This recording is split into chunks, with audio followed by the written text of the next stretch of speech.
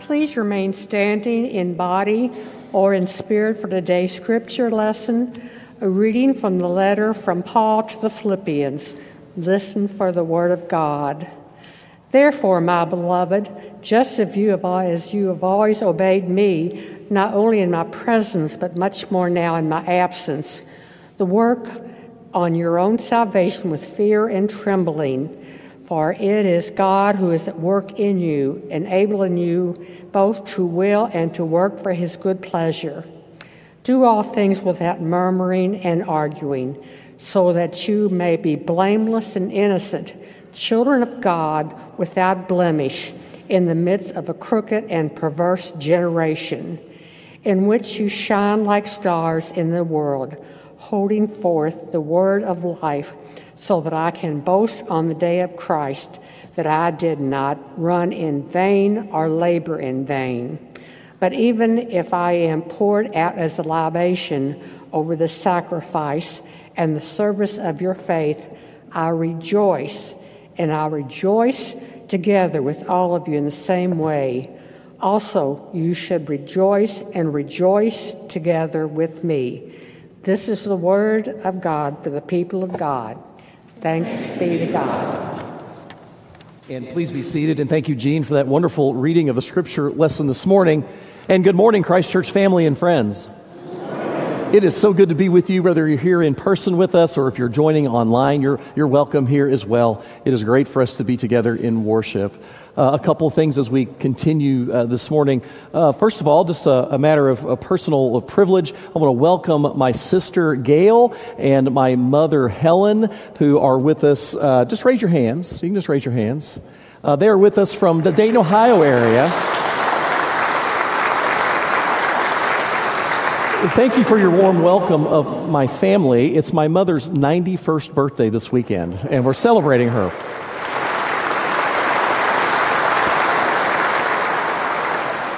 Feel free to say hi to them and talk with them after the service, but don't believe a word they say about me. Let's join our hearts in prayer as we continue in worship today. Loving God, we indeed thank you. Lord, we thank you that you call us as your very own people, and that you've gathered us in this way today.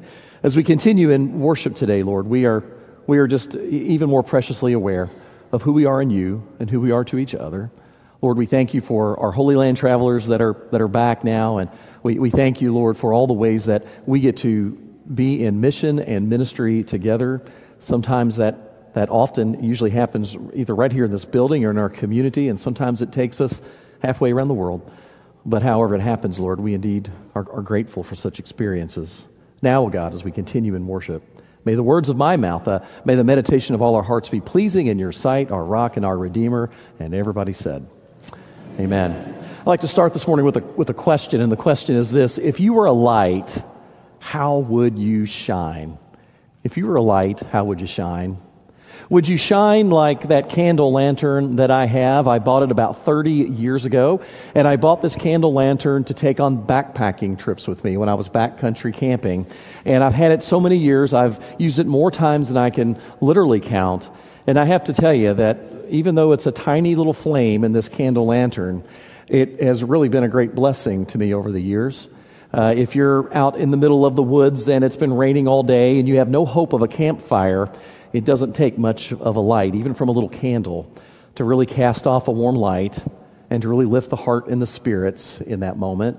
Or if it's been a really cold night, I used to go camping in the middle of the winter, believe it or not, and if it's not too windy outside, you can hang that candle lantern in your tent, and it'll actually raise the temperature inside the tent to a pretty comfortable, up to 30 degrees, as you're sleeping in there. So it's not too horrible. And I don't know why I do some of the things that I do. I'm questioning some of my choices, but would you shine like that?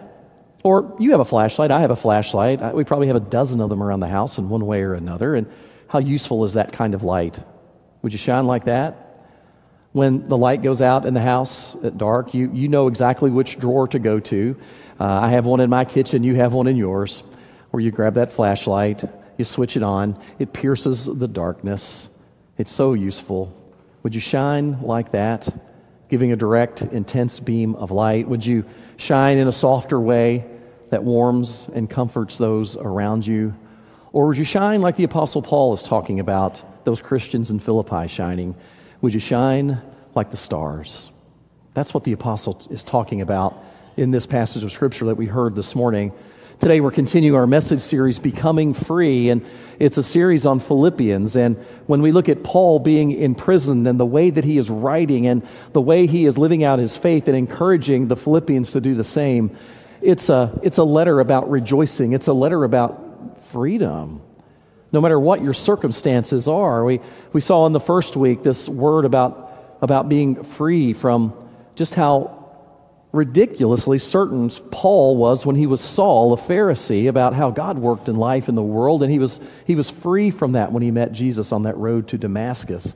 We've also seen as we progress through the letter in this series that, well, we're free from selfishness and self-centeredness when we really drill into Philippians and mine its truths for us. And today, when we talk about becoming free and we look at what Paul is offering us, it seems as if he is trying to set us free to shine. But to not just shine in any way, but to shine as stars in the world in which we live. Now, we can't really just pay attention to the passage you just heard without remembering what was shared last week, because it's right before the passage you heard this morning. We started with the word today with the word therefore. Therefore, and we all know when you're reading the Bible, whenever you find the word therefore, it's there for a reason, right? And what had happened up to that point, what Paul was just writing about was about Jesus.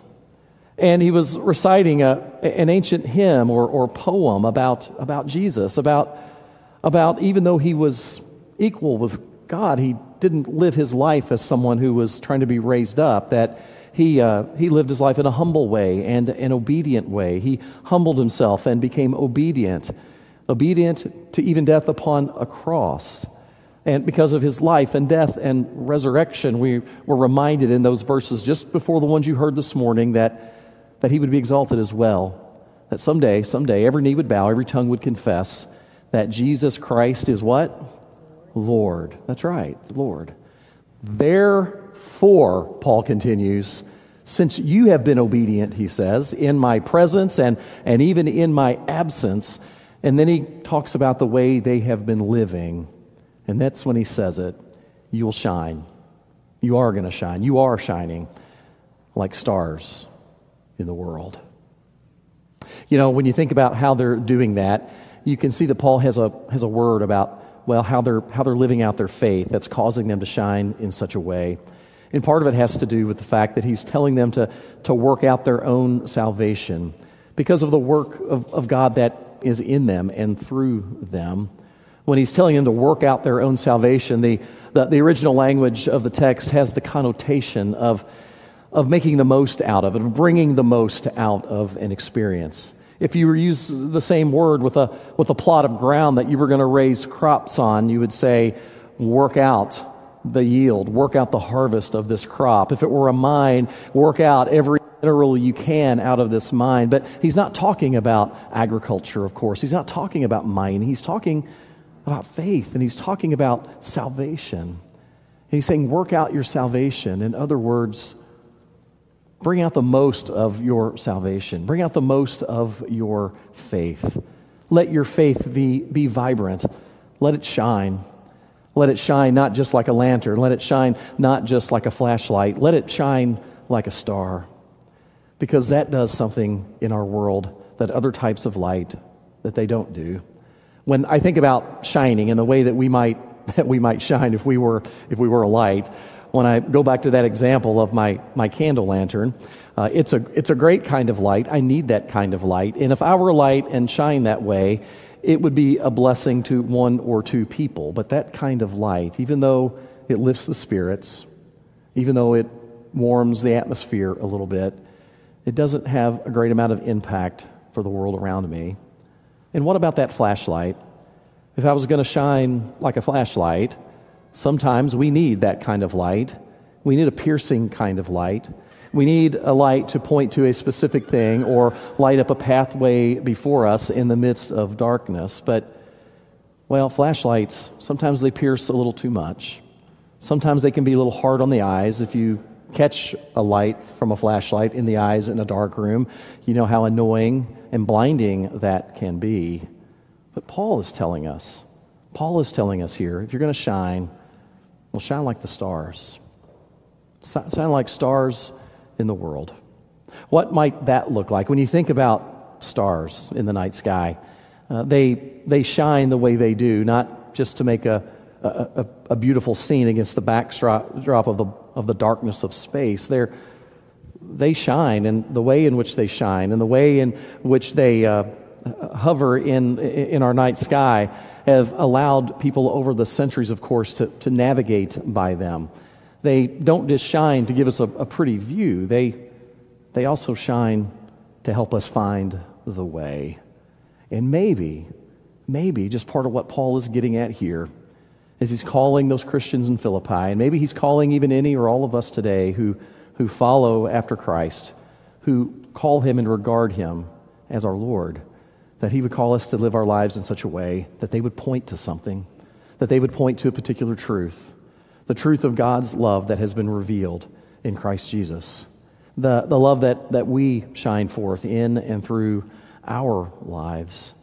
I recently read an article about how there's a group of folks in the Polynesian area of our lives, and before the Polynesian culture was exposed to and largely transformed by Western explorers, they found a way to navigate vast areas of ocean without a compass, without a sextant, without any reliable means of keeping time.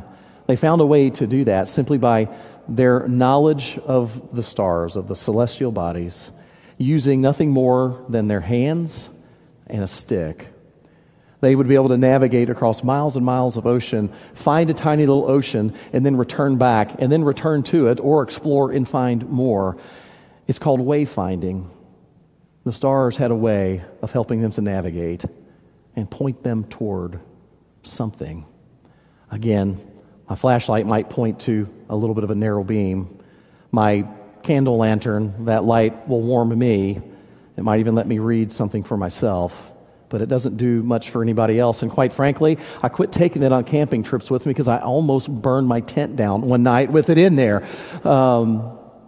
Shine like stars in the world. And what a contrast that is. We are able to see the stars at night because it's dark, but of course, our star, the sun, during the day, because it's so bright, keeps us from seeing all the stars that are in the day sky as well. Maybe part of what Paul is getting at here is shining in the places where it's really dark. And we've all had that experience, perhaps. If you have children or grandchildren, especially around here in Kentucky, you've taken that trip down to Mammoth Cave, and you've taken that tour that practically every person who goes to that park goes on, where you go to the very depths of that cave, and the ranger thinks it's so cute and so funny to turn out the lights. Have you been on this tour? And it's utter darkness. And in the middle of that tour is when he or she has a little pinpoint of light that they turn on. And even though it's so small, it's unmistakably impactful. It dispels the darkness. Because in the midst of great darkness, even just a little bit of light goes a long way. When Paul was writing this to those Christians in Philippi, their very lives stood in contrast to what was going on around them. He spoke of a crooked and perverse generation and the way that they were relating to each other and caring for each other and loving for each other and loving the world around them. It really goes into what he was saying earlier in this letter to them about, well, putting the needs and the interest of others above even your own. And in this passage in particular, he mentions the murmuring and the arguing that they are to not have as part of their life together. And I really think that he's not speaking to the redemptive kind of calling out where there's an injustice or something wrong that needs to be talked about or worked through. He's talking about the non-redemptive kind of arguing and disunity and dysfunction that can plague any society or any culture or any community. And because they were living their lives faithfully, they were standing out. They were shining.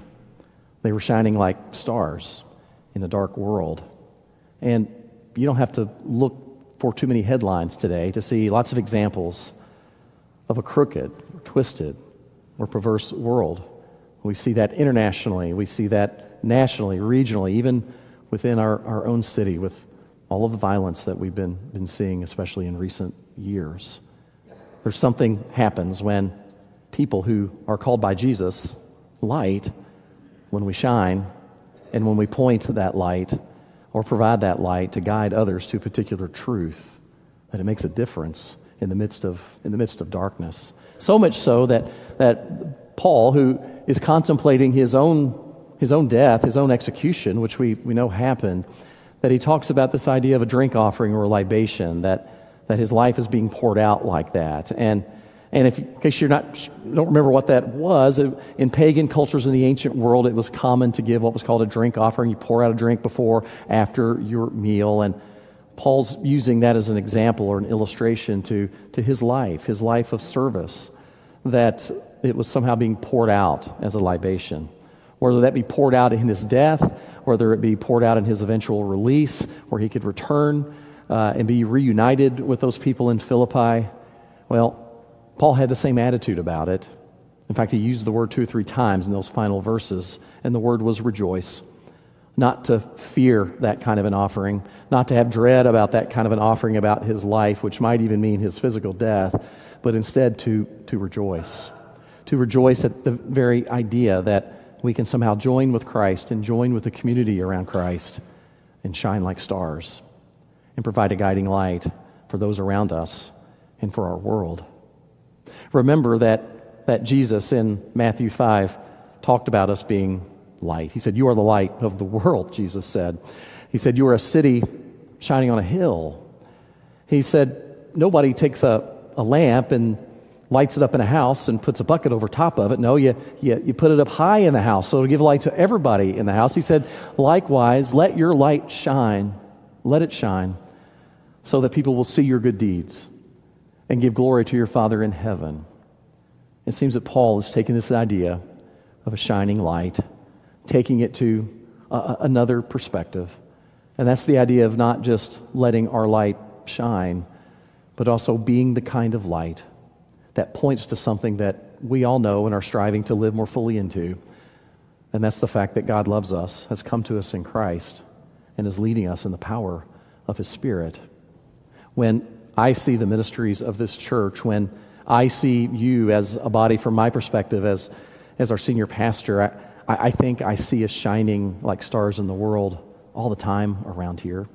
You're certainly shining here, but we're shining in the world. And I'm not just talking about ministries in the West End or addiction recovery ministries, those for sure, but how we love and care for each other and other ways that we love and care for this community, how we serve amongst one another is letting our light shine, but it's also shining like a star.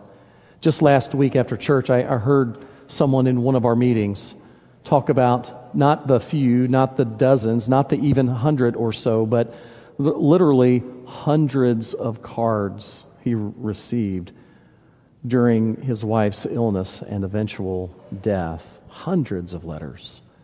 Every person who wrote that letter, every word that was penned or sent is a star shining in the world. So friends, if you were a light, how would you shine? Well, according to Jesus, you are the light, and you're to shine the light of His love and His grace, and you're to point with the light of your life, point to the love of God in Jesus Christ. In the name of the Father, Son, and Holy Spirit, amen.